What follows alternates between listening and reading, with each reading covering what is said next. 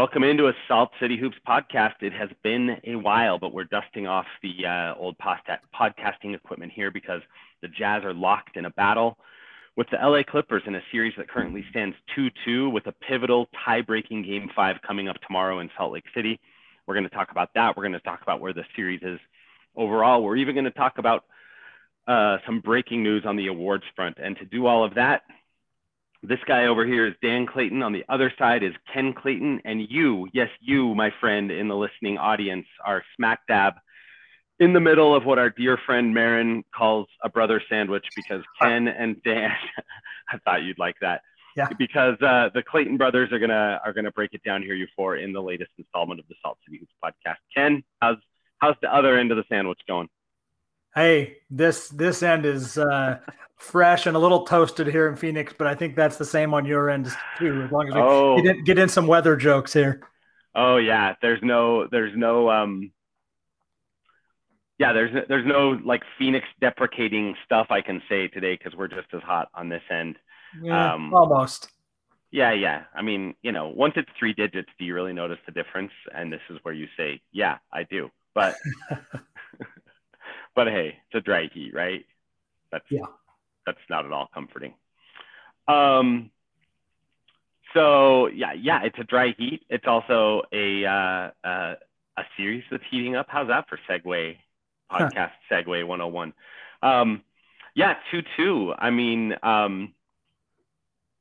this is spicy. This is what the playoffs is all about. The Jazz are locked in a tight series against another great team, and I don't know, exciting stuff. How are you feeling overall about the series at this point? Well, it shouldn't be a huge surprise, although my eyes got a little big, like everybody's going off to LA up 2-0, thinking you get a little greedy. You want to get that one win in LA and make this easy. It was always probably a little bit of a pipe dream to think you could, or at least, or certainly not a given. Let's put it that way. So coming back 2-2, as we say, everybody plays a little better at home, worse on the road, certainly role players. And we've seen that play out both directions, I think. And so I think we're about where maybe we should have expected we'd be. Yeah. I mean, look, are the Jazz capable in an alternate universe of going down and splitting the two LA games? Like, absolutely, right? We've seen them go on the road and beat good teams before. It's also not something you can certainly count on. And I think the Clippers, in order to avoid the 3-0 hole, they played with such an urgency in Game 3 that we hadn't really seen before out of them, that maybe that just sort of like reminded them how they have to play to be at their most dangerous. I don't know. I don't really necessarily buy into the idea that that they just like play casual a lot of the time. I think they're a good team. They know who they are. They're not a team whose identity is like, we're going to scrap for 48, but they don't need to be that team because of who they are talent wise.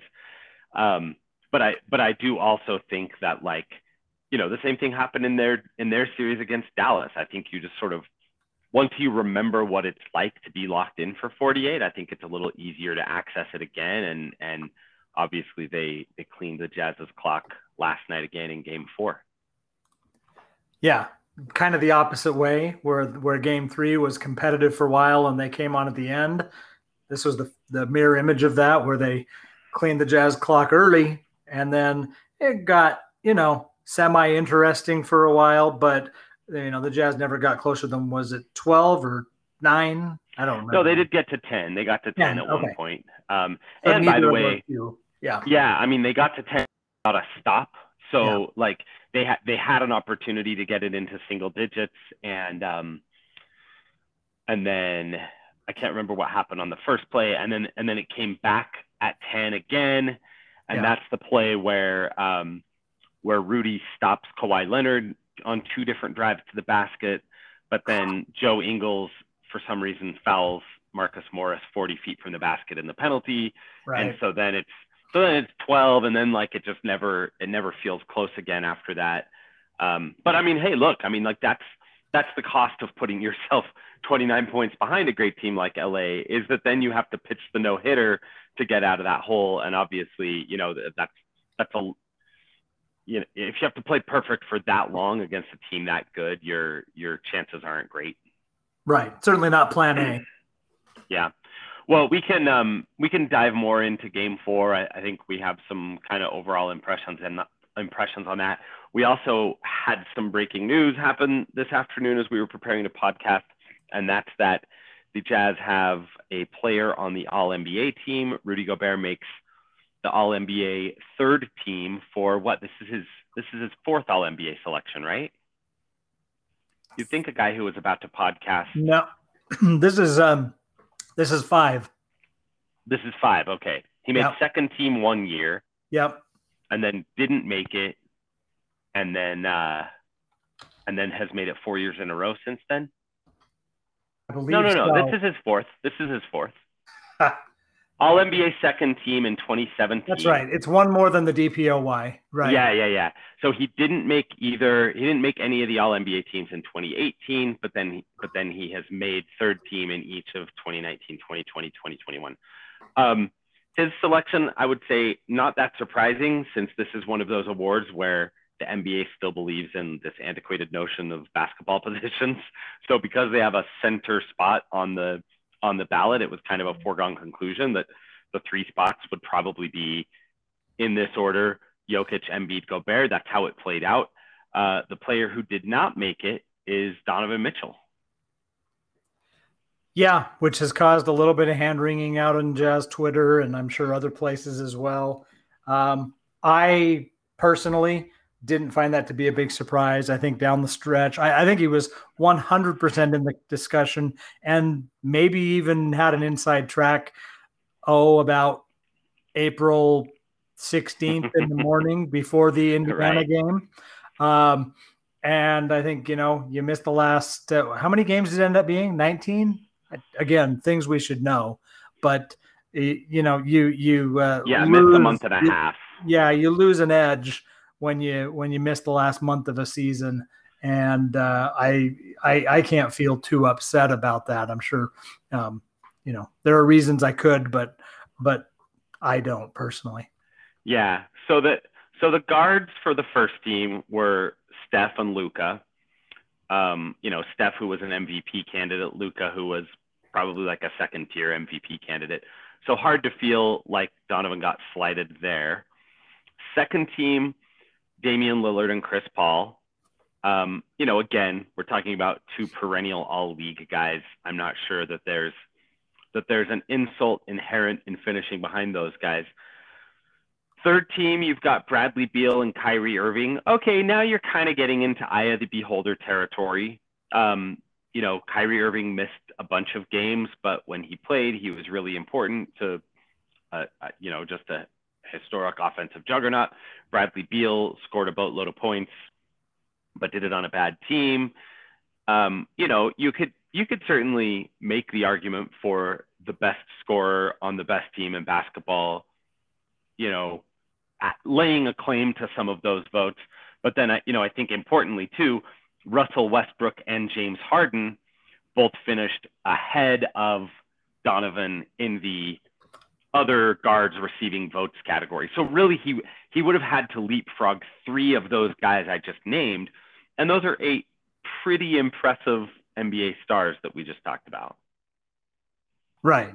I mean, when you look at that whole list, though, I mean, I know I agree with what you said. Like, some guys are, the first team guys aren't debatable. But honestly, depending on how you look at it, you could argue he could be in a discussion with a Luka. Now, Luka's probably going to make first team, maybe a floor of second team. It's just there is such a crowded group. And you haven't even mentioned the other guys who didn't make it. A Devin Booker, a Jason Tatum, where there was some weird I assume the way they always make their calculations, but Jason Tatum not making it, also missing out on some higher earning potential in the next 4 or 5 years. So yeah, it's the guard position is loaded. I think if you want to get out of that business, do you go positionless or less position oriented or something? but you can't change the rules this year when it's time to vote just because you have a ton of guards who are great picks. Yeah, Jason Tatum this year was listed on the results as a forward. Now, I understand from Zach Lowe and others that this is a year that they did give voters some flexibility. You could list a guy, if someone like Tatum, who has played across multiple positions, you could list him wherever it was convenient on your ballot. But in terms of how they reported the results, he was listed as a forward and got significantly more votes or more vote points than Donovan Mitchell got. But yeah, you're right. In addition to the 6 guys who made it and Russ and James who out-earned Donovan in vote points, there was Devin Booker, who was right behind Donovan. And then there was Ben Simmons, Trae Young, and Zach LaVine. Each of those 3 guys were on 1 to 2 ballots. So a pretty wide gap after Mitchell and Booker. So I guess you could say, like, look, it's not a slight to say that at the current moment, you're pretty firmly a top 10 guard in the NBA, right? It's just that that's nice and all. But as you were referencing, not making this particular year's All-NBA team is costly to Donovan Mitchell in a way that we can dive into, that we can explain to listeners. It makes that ankle turn in the home game against Indiana, the day game in mid-April, a pretty costly ankle turn, Ken. Well, yeah, and I mean, I've been thinking about that the way I think of on the day after the anniversary, the day I think of Jordan stealing the ball from Karl Malone on June 14th, 1998. That was a turning point, because it was not only going to turning point and affect Donovan Mitchell's wallet, but it was a turning point in the season, and we'll see, where we land. That's the other discussion back when we get on the basketball court, not in the award ceremony. So let's talk quickly about the money thing. So what we're referring to is the fact that if Donovan had made All-NBA this season, it would have unlocked earning potential that would have determined the starting salary of his coming extension. So this is not a year-by-year incentive. This is not something that they will review each season.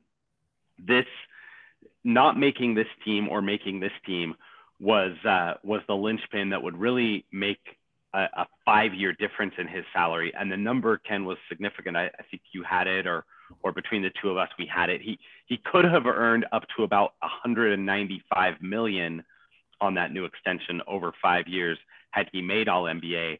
Instead, he'll make, I think you were saying the number is 163 or something. That's the number I had. Yeah, which, let me get my soapbox out here. And this started a few years ago when we started when the new CBA started attaching maximum salaries or higher maximum salaries to awards that are, let's be honest, very subjective.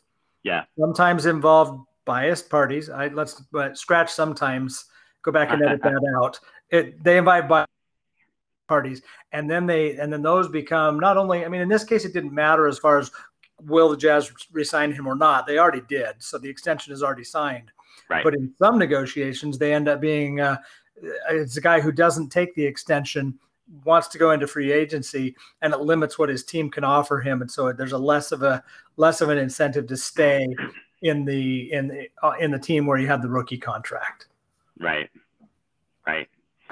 Yeah. So, like we said, that's costly. On the other side of things, it does give the Jazz about $5 to $6 million more per season in operating room under the, let's say under the apron. It doesn't appear as though the Jazz in the immediate future are going to be a salary cap team.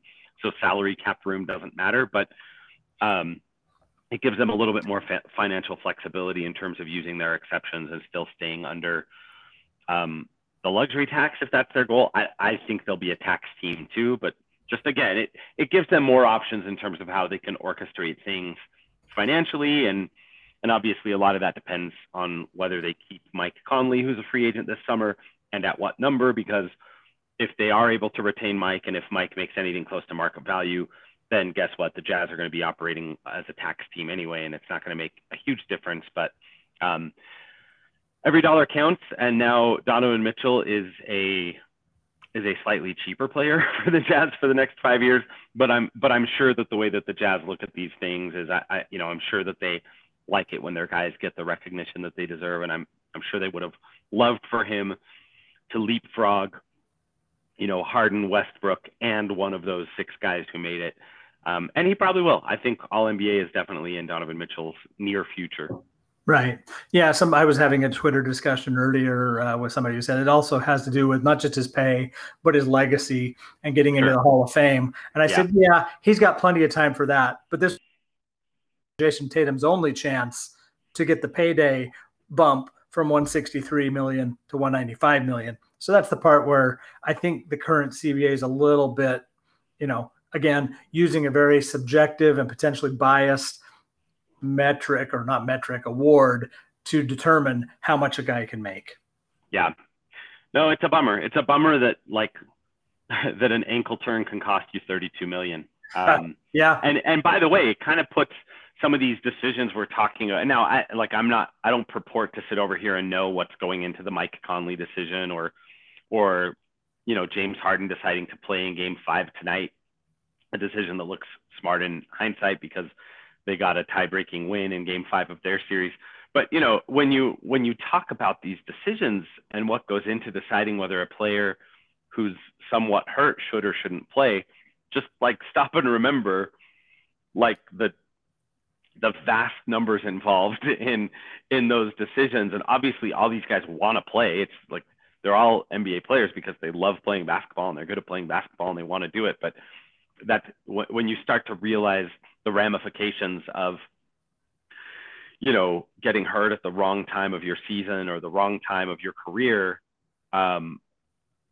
you understand why agents are involved in those decisions and parents are involved in those decisions and spouses and sometimes a player's own medical professionals that they've consulted with, and then team professionals and coaching staffs and front office. So this is just a long way of saying these are incredibly complex decisions. And once you realize that, it's never just as simple as oh, Donovan wanted to play and the Jazz wouldn't let him, or Mike wants to play and the Jazz won't let him. I don't think that's how either of those two processes played out or are playing out. But, again, 32 million makes that a pretty damn expensive injury.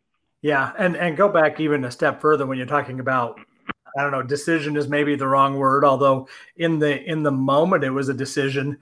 I mean, the other thing that's gonna hurt to the tune of $32 million plus whatever the impact is on the team season is the play where that happened was not a really impactful play on a game that was in huge question. It was a near mid-court line trying to deflect a ball, blah, blah, blah. It's been a while since I've actually watched it. But, yeah, I mean, it was – and, again, you don't want to tell – there's a Jazz legend out there about – because I don't know if it's really true, I won't name names, but one player telling another player, don't dive on the floor, don't play hard. You got to protect yourself. You could be a superstar. And then the other school of thought is – the superstars are the ones who dive on the floor, who make the plays, who do what you can do. So you don't want to tell – you never want to tell Donovan, don't try hard. That's part of what makes him special. But trying hard in that particular instance was probably a low board. And I don't know that the risk was high, but certainly whatever the risk was, he came out on the short end of the risk to the tune of however many games he missed and being slowed a little bit when he came back and now, seemingly dealing with that ankle still, even though he assures us that he's good. Yeah. Well, that's a great pivot point to start talking a little bit more about Game 4. Boom. That's what I do. I provide pivot points. See, we're great at this segue stuff. Toward the end of the first half in Game 2, the Jazz are ahead comfortably. Things are going really well. Donovan has a play where he's guarded by Paul George out front. He kind of jab steps and his right foot, the foot that was injured in April, kind of slides out from under him a little bit. I don't know if there was moisture on the floor or if he just planted it wrong. His right foot kind of slides out and you see him visibly wince, and then he gets rid of the basketball. And really since then, Donovan Mitchell has not been the same in this series. The second half, it turns out the Jazz had just enough of a lead to absorb a Clipper run in the second half. They trailed briefly, but then won game 2. And even though Donovan Mitchell, even in that second half, already you could tell that there were plays that he didn't want the ball. There were plays that, okay, I'll take the ball, but he wasn't really driving as actively. When he did drive, he would kind of drive down the slots as opposed to, trying to turn the corner at a certain point and get 2 feet in the paint. Game 3, I think, was an extension of the same thing, just not having that same burst and explosiveness that we're used to seeing out of Donovan Mitchell. And then game 4, certainly hampered again. You wouldn't know it by looking at his box score. He winds up with 37 points, 5 rebounds, and 5 assists. But, the series looks different. And what the Clippers are doing to the Jazz defensively looks different when you can't just hand the ball to Donovan Mitchell and say, hey, go pierce the defense because you're that special a player. He is, but right now, a lot of what makes him special in that sense of being able to, single-handedly confound a defense just isn't there right now. Yeah. And when it is, because I think at times you can get the boost of adrenaline, you can get past the pain once, but then he doesn't always have that second burst, whether it's on, and I think we've seen that on defense where he'll, the switch happens, he gets where he needs to be temporarily, but when he needs to rotate, he doesn't have the burst to get to that one. So, it's always easier to work hard on offense too. We all know that, right? We can play through the pain if we might score a bucket, but then we drag a gimpy leg around on defense because we're not quite as excited, I guess. Yeah. Well, and I mean, let's be fair to him too and sympathetic. Like part of what he appears to be, and I'm not a doctor or an orthopedist or even a sports trainer or anything, but just from watching him, a couple of things that seem to be issues for him right now are starting and stopping or quickly changing directions. And those are all things that matter in a defensive context. They matter on offense too. And a lot of how he was able to score 82 points in the first 2 games of the series was through his guile and his unpredictable herky-jerky movements. And some of that's not there, but he's compensated with unbelievable shot making and with some, clever movements and amazing finishes on drives. But, on the defensive end of the court, if you're running towards one guy to close out a rotation and then suddenly the ball reverses and you've got to run the opposite direction, that's where I'm seeing Don just kind of tap out of a lot of plays on defense. And I think his teammates are realizing it and they're trying to help him. They know that he's not loafing. He's not being lazy. It's the physical limitation of the situation he's in. So I can see his team trying to pick up for those things, but it's just altering the muscle memory just enough that I do think it has made their defense worse noticeably. Now I don't know how you feel about this broadly. Actually, Mark Russell Pereira, one of our great Salt City Hoops writers, he asked me this earlier today, so I'll put the question to you. Do you think right now in the series, the Jazz's problems, and let's use problems loosely, they're tied 2-2 with a great team, but having lost 2 games in a row, does that come down mostly, in your view, to the offensive end of the court or to the defensive end of the court? Where do you see the main issues that have slowed the Jazz down after a 2-0 start to the series? I would I would say defensive, because I think their offense feeds enough off their defense that if the defense was there and stronger and able to withstand as it did in the better in the first 2 games, that then the offense will get a boost as well. But I think more of the failings are on the defensive end.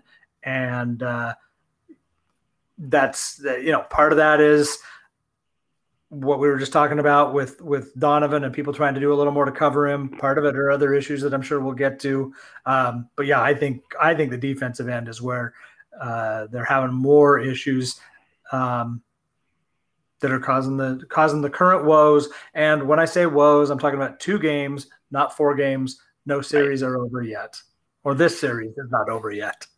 Well, that's an interesting answer because I told Mark the opposite. But I think, hey, look, I think I think what that shows you is the interconnectedness between offense and defense, that we can watch the same game and come away with different feelings. The reason I told Mark that I see the offense as more concerning is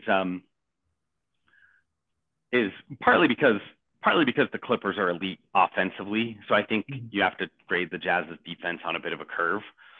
But mostly, the Jazz have been doing well in the half court defense in this series, which is, I think, kind of all you can ask of them against a great Clipper team. I think when the Clippers score in transition, that usually is the result of a Jazz possession that has gone awry. And, just for me, I've seen enough of those possessions. And again, look, I get it in context. Like, the Clippers are switching and they're swarming. And what that means is that a lot of the pet actions, a lot of the pick and roll stuff just isn't going to have the same impact on the defense that it does on a normal night in the regular season.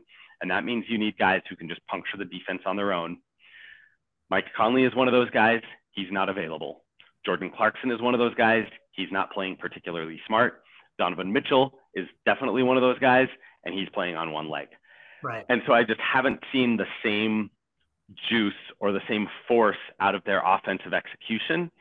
And I think that's what's allowing the Clippers not only to slow them down, but also, like I said, I think that's generating a lot of what we would look at as defensive breakdowns. And it's really just because the Clippers are either scoring in actual transition, or they're just coming down in semi-transition and, attacking some bad cross matches or things like that. And, I think that getting Mike Conley back in this series, if we do see him in Game 5 or Game 6, or if there's a Game 7, that was me knocking. Okay. All right. I didn't know if it was that or if lightning had just struck. There was a desert storm. I think Mike Conley could really impact this series because of the amount of times that the Jazz have run something dead-ended and then just said, well, screw it, we'll improvise. And that, generally speaking, hasn't gone well. Or it was going well up until the point where Donovan Mitchell, lost one of his legs. Yeah. For all intents and purposes. Yeah. No, I agree. I mean, there's a very good argument to be made both ways. I wouldn't quite say you're dead wrong on the offensive way, except that we're brothers. So if we disagree, we have to go all in, right? Yeah.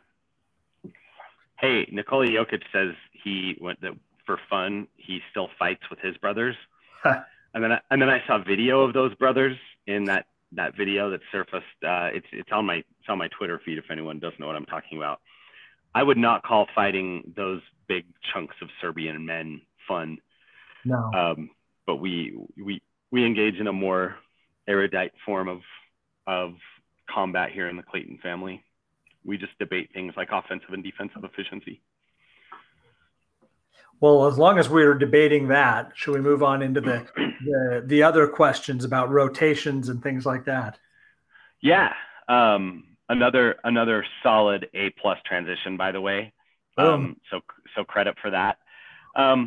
Let's go back to the many years ago, and instead of saying boom, I should say boom bitches. Boom bitches. Where are you at, Costa Koufos? Those were fun times. Actually, that team was the last team that I presenced a playoff game as a fan until you texted me a couple of weeks ago and said, I booked a flight. Hopefully you're around at 1:40 to pick me up.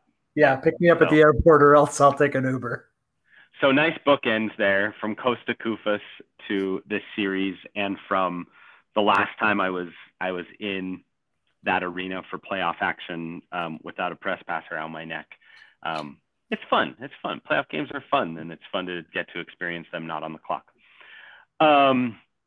Yes, you're right. Let's talk about that. So basically, here's my intro to this last little segment we'll do. Armchair coaching is part of the sports fan experience. It's fun. It's mostly harmless. It's whatever. It's part of what you get by being a fan and purchasing tickets and wearing the jerseys and whatever. There are a lot of very specific Quinn Snyder gripes right now, and I would say that have varying degrees of validity to them. So I thought we'd talk about two or three of them here, maybe, 5 or 6 minutes each, and see if we can figure out the degree to which on these couple of items, Quinn Snyder should be looking himself in the mirror before games 5 and 6 and maybe 7, or if there's really just not a problem here, and if fans should just like chill out and let it go and enjoy the ride. So the first thing is definitely the Rudy Gobert minutes thing. Quinn talked about it in the post-game interview last night. Fans have been talking about it nonstop. Rudy Gobert has not played a lot of minutes in this series. He's averaging under 33 minutes per game.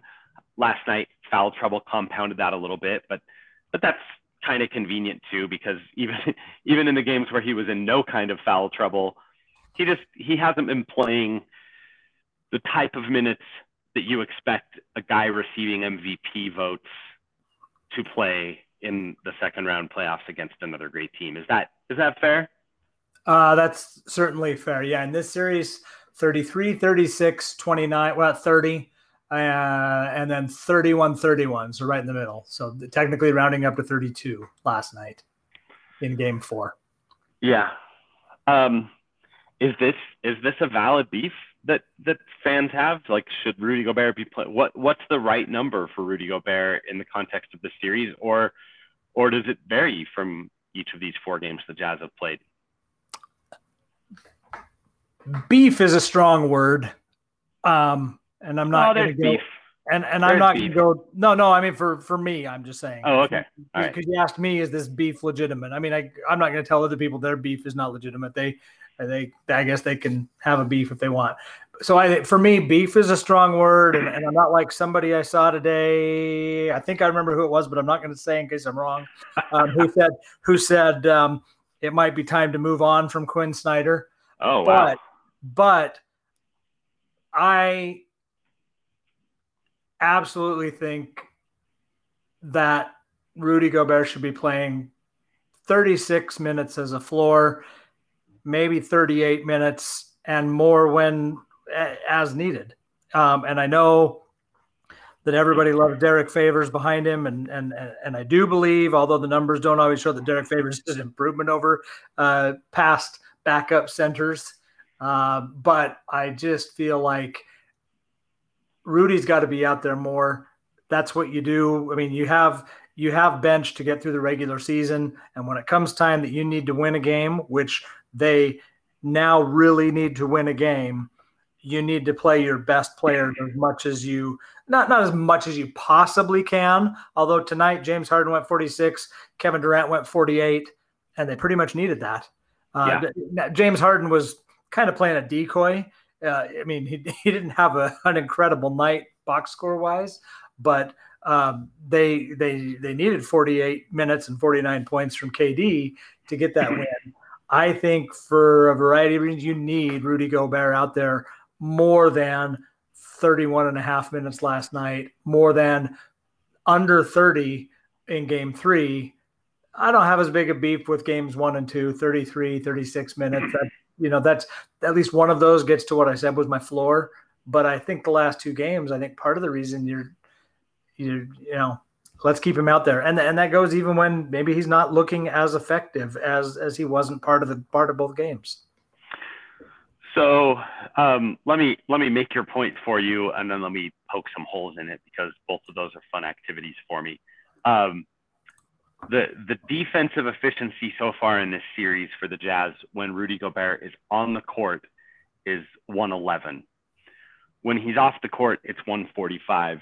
And obviously that stat has a big fat arrow pointing at Derek Favors. And I think that that's a little unfair because, for a number of reasons, starting with the fact that, look, the Jazz have a very specific rotation. Specific guys play Derek Favors plays most of his minutes with the same 3 to 4 teammates always on the court with him. Yep. And a lot of those guys are minus wing defenders. So you have sieve-like defense on the wing, pointing ball handlers towards a not that great rim protector anymore. So I don't think it's all Favors, but I do think that makes the point of why Rudy, look, we as people who cover and follow the Jazz, we scream all year long that Rudy's a top 10 top 10 impact guy, that he should get MVP votes. He did get MVP votes. We talk about this impact. Okay, if he's that impactful,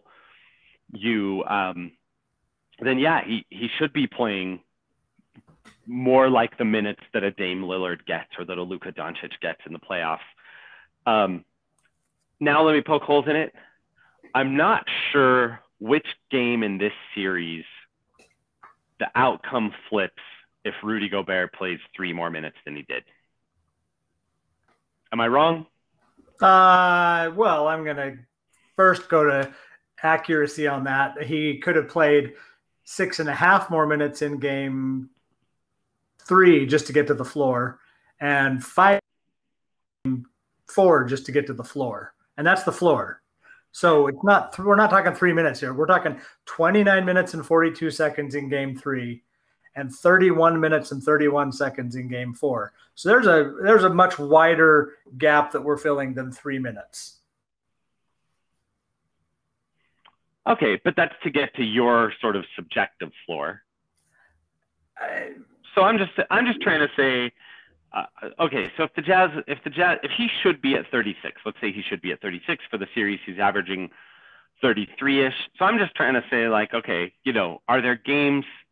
I mean, sure, let's say 5 extra minutes. Are there games that would be different if Rudy Gobert had played 5 extra minutes? Probably not those 2 games, but if you don't pull out, I mean, so what we generally see, and this I don't think has moved a whole lot. He sits for 8 minutes a half. Yeah. Are those 8 minutes? Well, and lately he hasn't been taking the second rest in the second half, in general. So, but in the first half, if you pull that 8 down a little bit, does it make a difference? I don't know. I mean, the numbers seem to indicate that it could, but again, I mean, this is not all about Derek Favors. I know the other 4 guys on the court, but I think a part of it is really about the opponent's mindset and confidence the second they see Derek Favors get up out of his seat and come to the scorer's table. They know this is our opportunity. Now is when we attack the basket, and we probably do it successfully. And even if Rudy's out with those same minus defenders, they don't have that attitude, and they don't go into attack mode. And I think that makes just as big a difference as Derek Favors or Rudy Gobert, is just them going at it and trying. We talk a lot, and I saw you tweeting it either late last night or this morning, about Rudy noping people, about people, I mean, including Kawhi Leonard and Paul George, who take a swing into the lane and then turn right back around or pass the ball out or whatever. Sometimes that's for a good reason. Sometimes they're passing it out to an open three-point shooter, but other times they're just like, never mind, I'm not going to go this way. Yeah, And we get zero of that when Derek is in. So I think it's just as much about the opponent mindset. That they say it on the broadcast all the time. As soon as Rudy goes out, teams are going to start attacking the basket now. So I think that's just as much, just the mindset of the other team. Even if Rudy's not on a particularly awesome game or half, like the first half in game 4, it still is going to keep people, keep the offenses more conservative if he's in the game. Yeah. No, I agree with that. And look, I'm the guy who tweeted the nope reel at 2 a.m. last night. Yeah. I'm the guy, like, I have literally written the articles saying, like, Rudy Gobert not only should be the no-brainer pick for DPOY, but he should be on everybody's MVP ballot. He was on quite a few. That's good for Rudy. It illustrates what we're talking about, the impact that he has. I agree. I don't need convincing. I don't think Quinn Snyder needs convincing. I just, again, I look at these games, and let's not forget that, like, in a few of these games, Rudy had some adjusting to do on his own. Like, in the first half of last night's game, actually, I'm going to look this up real fast because I want to make sure I don't screw up this point. So give me like 12 seconds to vamp, and then I'll have it. In the first half of last night's game, Rudy's net rating was minus 69.9. And yes, there are problems with using net rating at even a single game level, let alone a half a game level. But guess what? That was worst on the team. So when no matter what combination is on the court, it's worse with you. Like that was a game where Rudy wasn't at his most impactful for the first 24 minutes. He played 11 of those 24, meaning that there were 13 minutes when he wasn't there, and the Jazz played better in those 13 minutes. Game one was a little bit like that, by the way. That let's remember that the Clippers led that game by 13, and part of the reason why they led is because the Clips used DeMarcus Cousins, which was a bit of a surprise, and I don't know that Rudy was necessarily ready for Cousins specifically, and Cousins punked him a little bit and sprinted the floor and got some easy buckets on him. So there have been games where I go, okay, yeah, like by the time the game comes down to the close, Rudy's going to have figured some things out and he's going to be his usual impactful self. But like throw Rudy 3 more games in the first half of game one or the first half of last night's game, and I'm not sure you just made the task of winning any easier. If you did, it's by a very little bit, because again, like the Jazz were terrible in that first half last night. So I'm just like, I get it, and I agree with you, and I agree with Aaron Hefner. I agree with all these people who are out there saying that he should be playing superstar minutes because it's the playoffs and that's what superstars do. And if Rudy is, a borderline MVP candidate, that he should be getting those minutes. I get that, and I agree on a philosophical level. I think that the fervor behind this one is a little bit overdone based on the fact that I don't think that the series count would be any different going into game 5 if Rudy Gobert had played more minutes. And the only time you could convince me otherwise is maybe in the third quarter of last night when the Jazz finally start to get some stops and they get as close as 14. And then Rudy checks out and right away it's back to 20. Yeah. That's the one example. But like it was still a double-digit deficit against an elite team. So I'm not sure I can convince myself that that the Jazz will be 3-1 if Rudy were playing more in this series. But maybe I'm wrong. I don't know. Maybe I'm wrong. Yeah. I know what you're saying about the 2 first halves. But I think I'd still probably, if I were betting, which is kind of what a coach does, I'd bet on the body of work versus 2 pretty poor first halves out of, what are we at now? 82 games-ish? I guess 81 games. Yeah. Well, which is why, in the second half, he played 20 and a half minutes out of 24 possible. Like, right. Quinn didn't say like, oh, I'm done with this punk. I'm done with this bum. He just said, oh, wow, it's not working right now. He's in foul trouble. I'm going to try something else. It didn't particularly work either. But I'm just saying, at least in the context of last night's first half, it's not like Rudy Gobert was getting them closer. Now, hey, maybe if he's out there, he solves things a little earlier in the game and the Jazz start their run earlier. And maybe, I don't know. Like I say, that's what we can all pretend to know, but there's butterfly effect to these things. And, right. We just don't know. Well, I said 5 minutes each, and we've just spent like 12 minutes talking about the Rudy Gobert minutes thing. There's also, yeah. There's also some hand-wringing about the back of the rotation. With Conley out, the Jazz are a little bit thinner at the back of their rotation. So we're seeing, they're starting 5, the guys that they usually start when Conley is out. That's Mitchell Gobert, Joe Ingles, Royce O'Neal, Bojan Bogdanovic, Jordan Clarkson, and Derek Favors are obviously playing big roles. And then after that, that means that George Niang kind of gets promoted to 8th man. He's usually the Jazz's 9th man. And then Miye Oni is seeing minutes when, he was kind of in and out of the rotation in that 10th man role where, over the course of the regular season, he pretty much only saw playing time when, in times like right now, when a rotation player was hurt or in foul trouble and they needed to go 10 deep instead of 9 deep. So I guess the question has been, and a lot of it has been focused on Niang, but we can talk about it with both Niang and Oni. The question has been, why don't the Jazz have better options for those, what are right now the 8th and 9th rotation spots? When Mike gets back, they'll be 9th and 10th. But, why haven't the Jazz turned any of their other deep bench young guys into viable playoff options?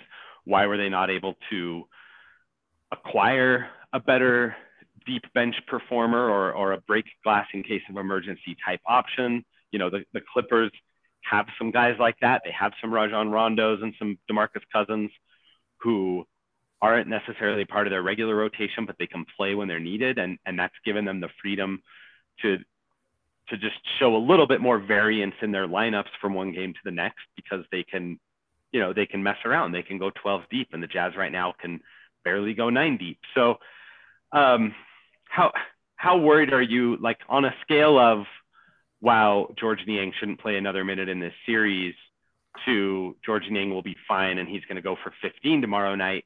Where are you on this issue of just the Jazz figuring out the back end of their rotation and whether George is good enough to rise to this moment in the Jazz's playoff path? I have started typing a tweet several times during the games, and I stopped because partly because I didn't want to, you know, attack, and partly because I just couldn't really word it right. But basically, I just don't think George is really built for this series. I think the things he does well are pretty easily neutralized by this Clippers team, and the things that he does poorly are pretty easily exploited by this Clippers team. I'm not saying they should play. I don't think you do that to a guy, and I think his minutes are already down. I mean, he was playing basically half games down the stretch. Now, that was in the absence of both Conley and Mitchell, so that was part of it. But he was playing 24, 23, 22, 23, 24, that sort of games until the last two. He finally dipped below 19 in the regular season, or below 20 minutes, sorry. And now he's playing in this series 13, 9, 11, 13. I would look at a little lower than that and find a way to do it. Because, like I said, I just don't think he is built for matching up against the guys that the Clippers play. The Kawhis, the Paul Georges, the Morrises, who am I missing? Certainly not Zubats. So it's just I just don't think it's a good fit for him. And you know what? He hasn't hit a three. Oh, he hit 1 3 in the first game.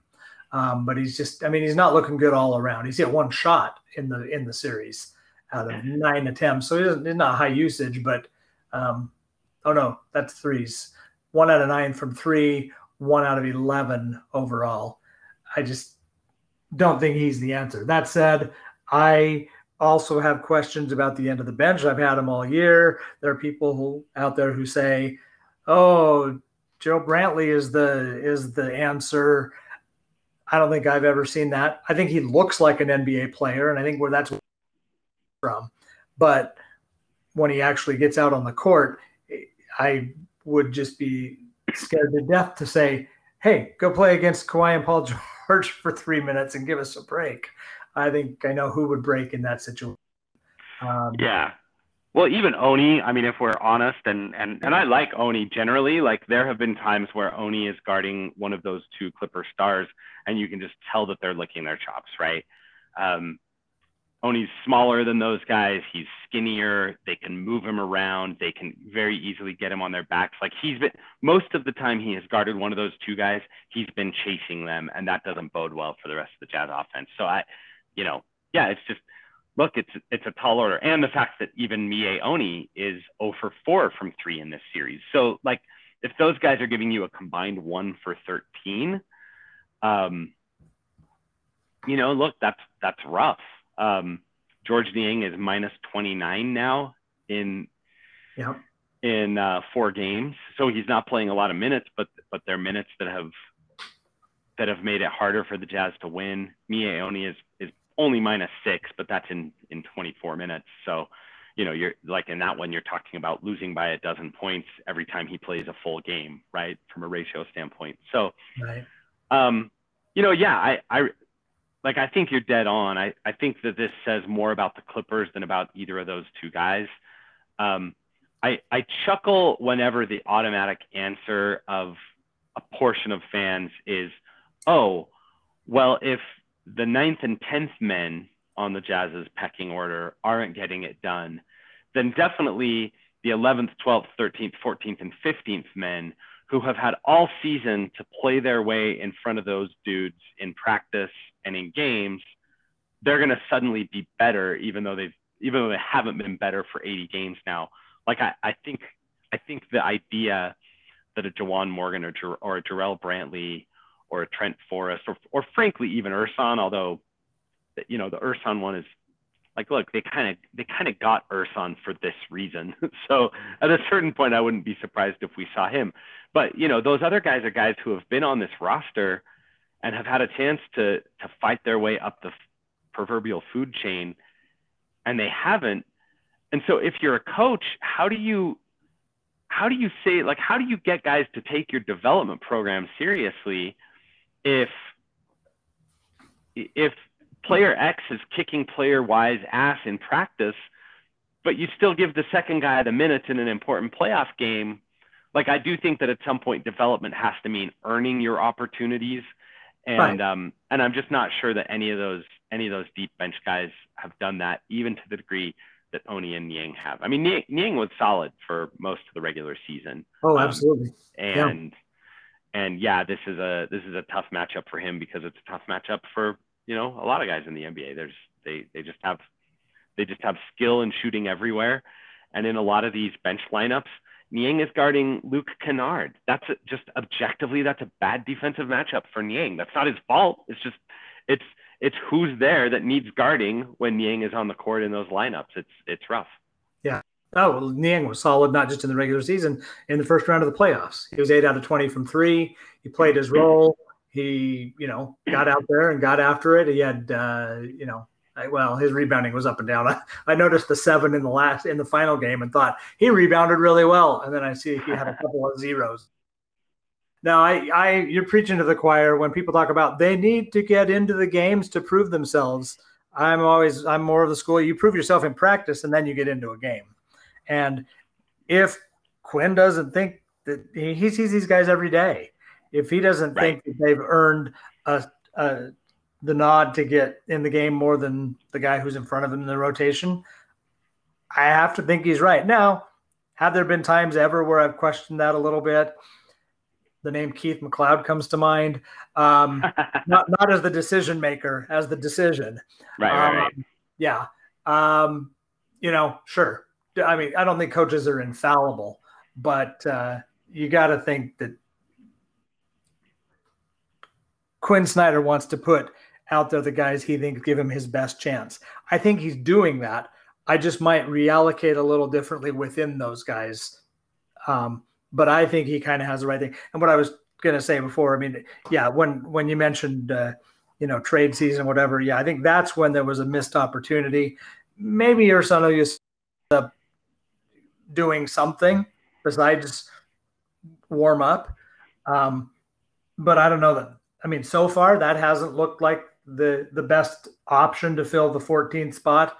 And I'm sure he's a swell guy, but I still don't understand the Matt Thomas acquisition. Like that there just couldn't have been someone else out there who could do what he does and be worth trading away a second round pick for. But that's who they have. That's who, the whole go with who brung you to the dance. That's who they have at the dance. So there's not going to be a personnel move at this point. They're just stuck with those 17 guys. Well, which brings me to my last point I'll make about this, and then we can move on to the last topic. I'll resist the temptation to go down the Matt Thomas rabbit hole and the Ersan Ilyasova rabbit hole, other than just to say, like, and I know you know this, so when I say this, I'm responding to like the people, the Twitters. Like it's not like Dennis Lindsay had someone on the phone offering him PJ Tucker and he said, no, I'll take Matt Thomas instead. Like no. The Jazz tried to make a deal to get a difference maker. That nothing was available given their asset situation and what they had available to offer. So instead they used that second round pick to get a guy who they think might be a worthy medium-term gamble as a prospect guy because he has an NBA skill. I'm not as mad about that as other people are because, look, you can't force other teams to trade you someone. But you said dance with the one who brung you, and that just brings me back to this final point I'll make about just Quinn and who he is and how he philosophically approaches coaching and why I think this is important. So, like, what makes Quinn Quinn, what makes guys love him, what has made him so successful as Jazz coach, boils down at least in part to the fact that his mentality is, I'm going to trust who guys are. I'm going to believe in who guys are. I'm not going to try to beat their bad tendencies out of them. I'm going to try to embrace and get behind who they are. And when they go through slumps, I'm going to believe in them and I'm going to hang with them. And he did that when Jordan Clarkson was slumping, and he did that when Joe Ingles was slumping, and he did that when Bogey was slumping. And guess what? All of those guys, with the belief of their coach, that came out of those slumps, and the Jazz were better for it. And the Jazz won 52 games in the regular season. They've won 6 and hopefully counting in the postseason. Like, because Quinn is that guy, because that's Quinn's belief and the way he approaches coaching. If you want him to suddenly, again, not talking to you, Kenneth, I'm talking to the people.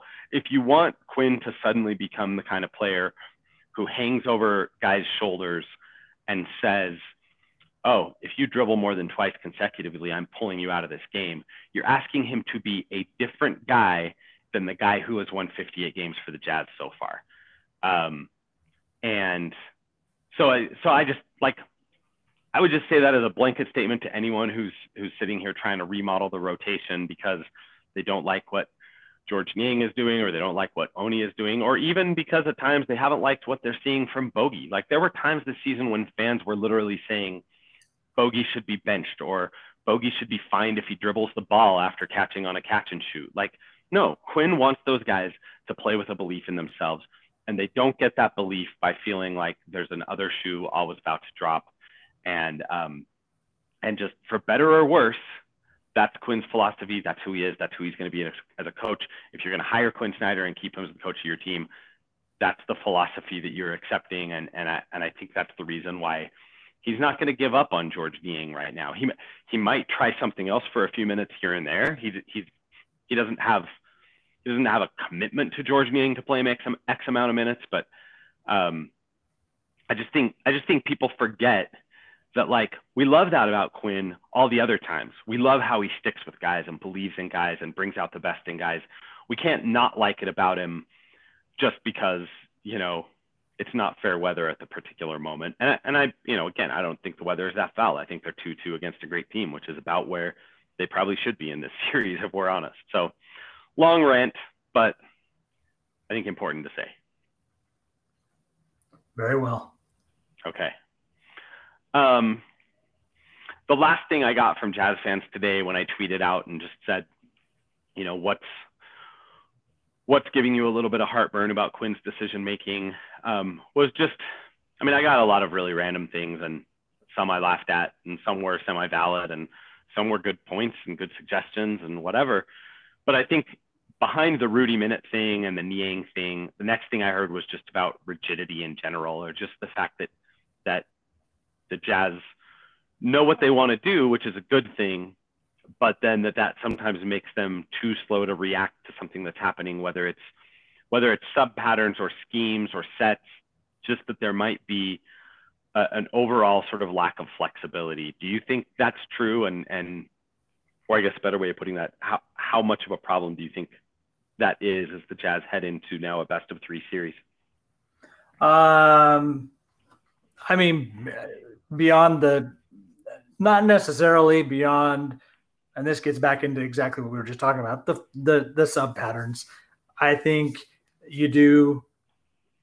most teams, most coaches will shorten their bench, shorten their rotations, if not the number of players, the number of minutes players are playing.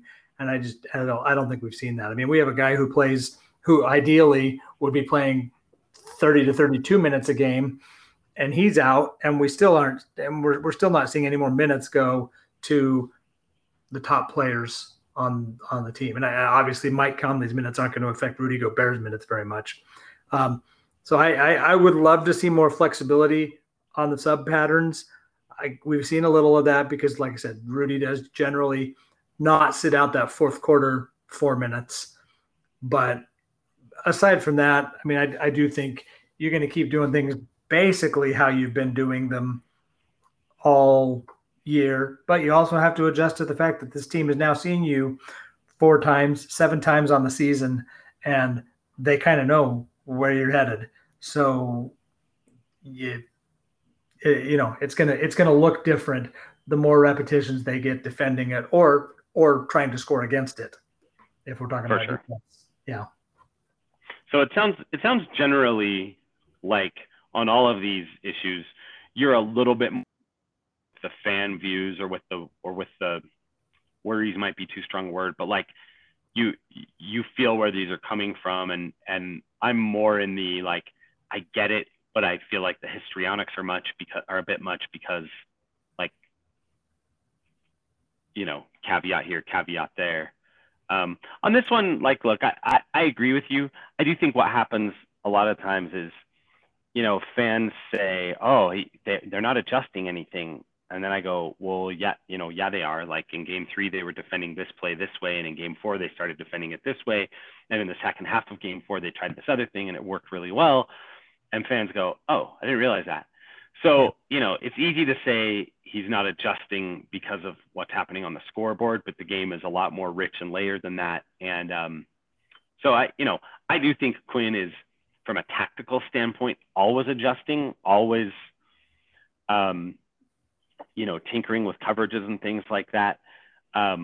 Probably less so with rotations. And some of that is because he's got this unique thing where Rudy and either Mike or Joe run the 3 stints together, right?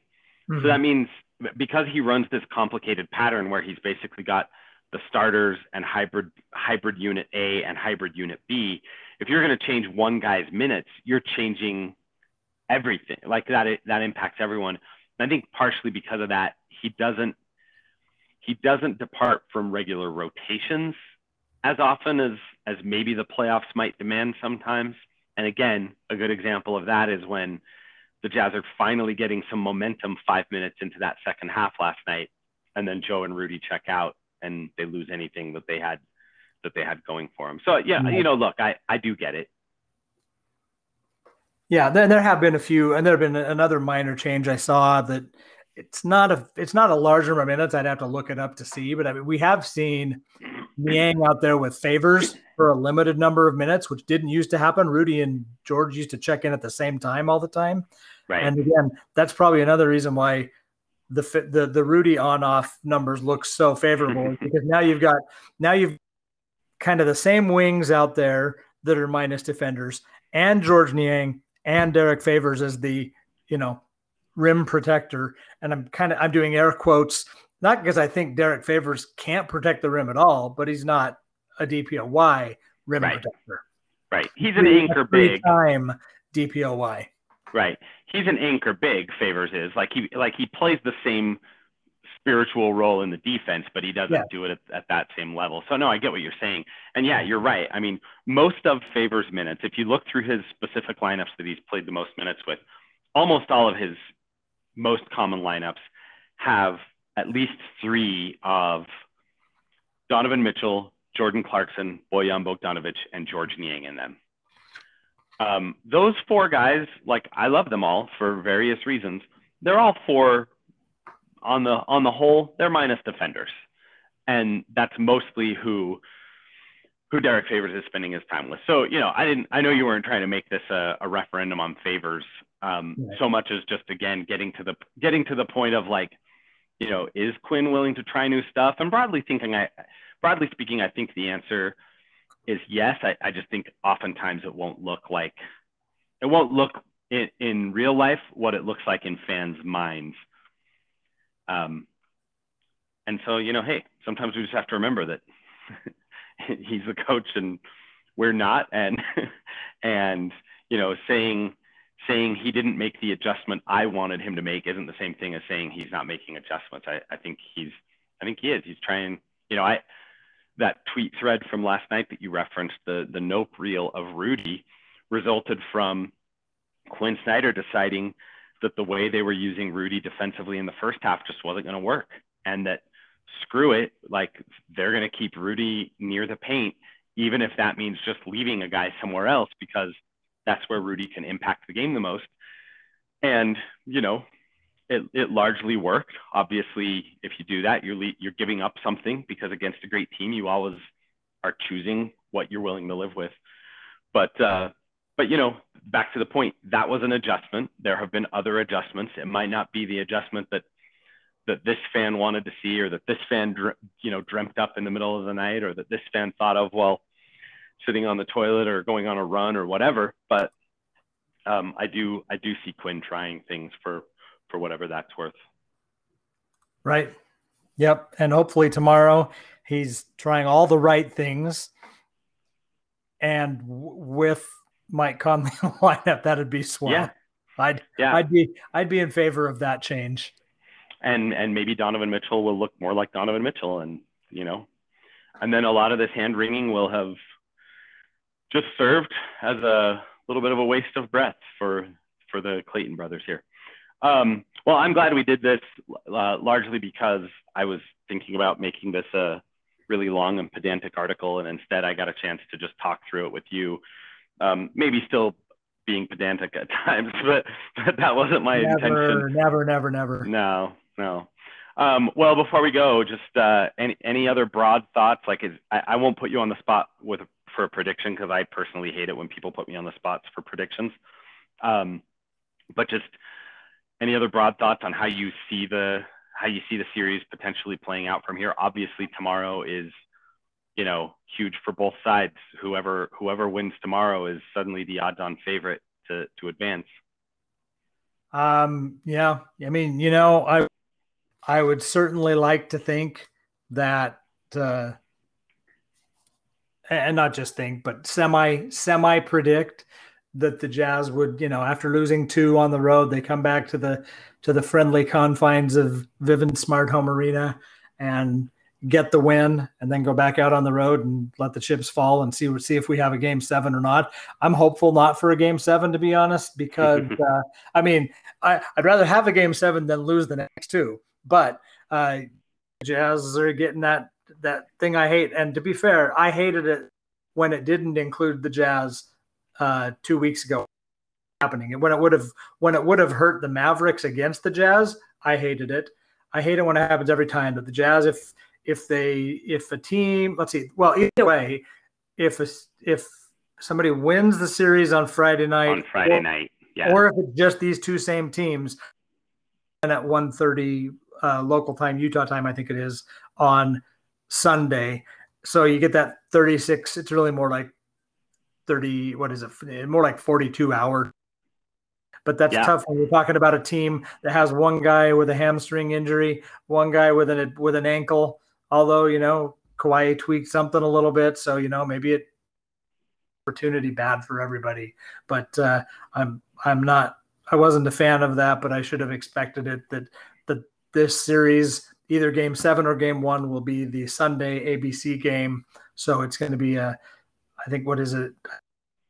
It's 8 p.m. Saturday or Friday night, 1:30 on Sunday turnaround. Yeah. So it could wind up being for whoever is the victor on Friday, if they also win tomorrow. Congratulations. You have just beat a hell of an opponent.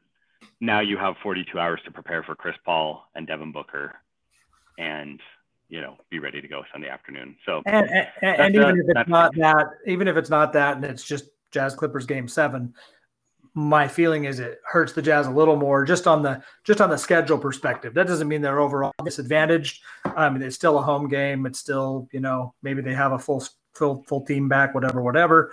But the schedule portion of the matchup, that part probably hurts the turnaround. Yeah.